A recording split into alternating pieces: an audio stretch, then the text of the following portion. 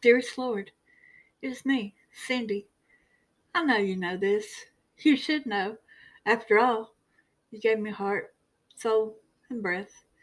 And I, in turn, will live for you. I will seek the truth and live by your word. I know at times I will falter, and I will ask your forgiveness. Your mercy will bring me peace, that I can remain your faithful servant.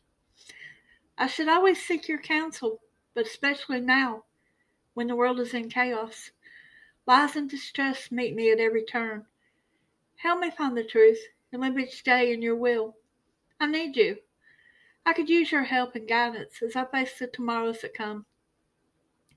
Times are difficult now. I'm not used to the hardships that have come, and I realize more are on the way. Give me the strength to carry on, do your will, and remove my will to interfere in your business. Stop my tongue from speaking that which should not be spoken, and act without thinking. Let my faith continue to overcome the worry that sometimes threatens to come through, for I know you are for me.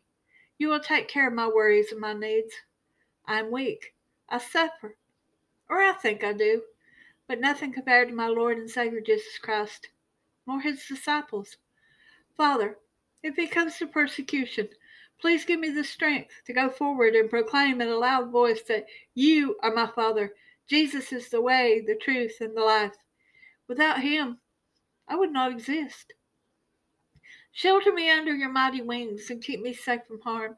And if I'm in harm's way, walk with me, stay with me, and calm my soul. I lay my burdens at your feet. Thank you, Father, for listening to me, for loving me, and for choosing me to be your child. In Jesus' holy name I pray for my soul and ones that suffer from the many afflictions that man has caused. May you lay healing on the people of the earth. Mercy, Father. Mercy. I love you.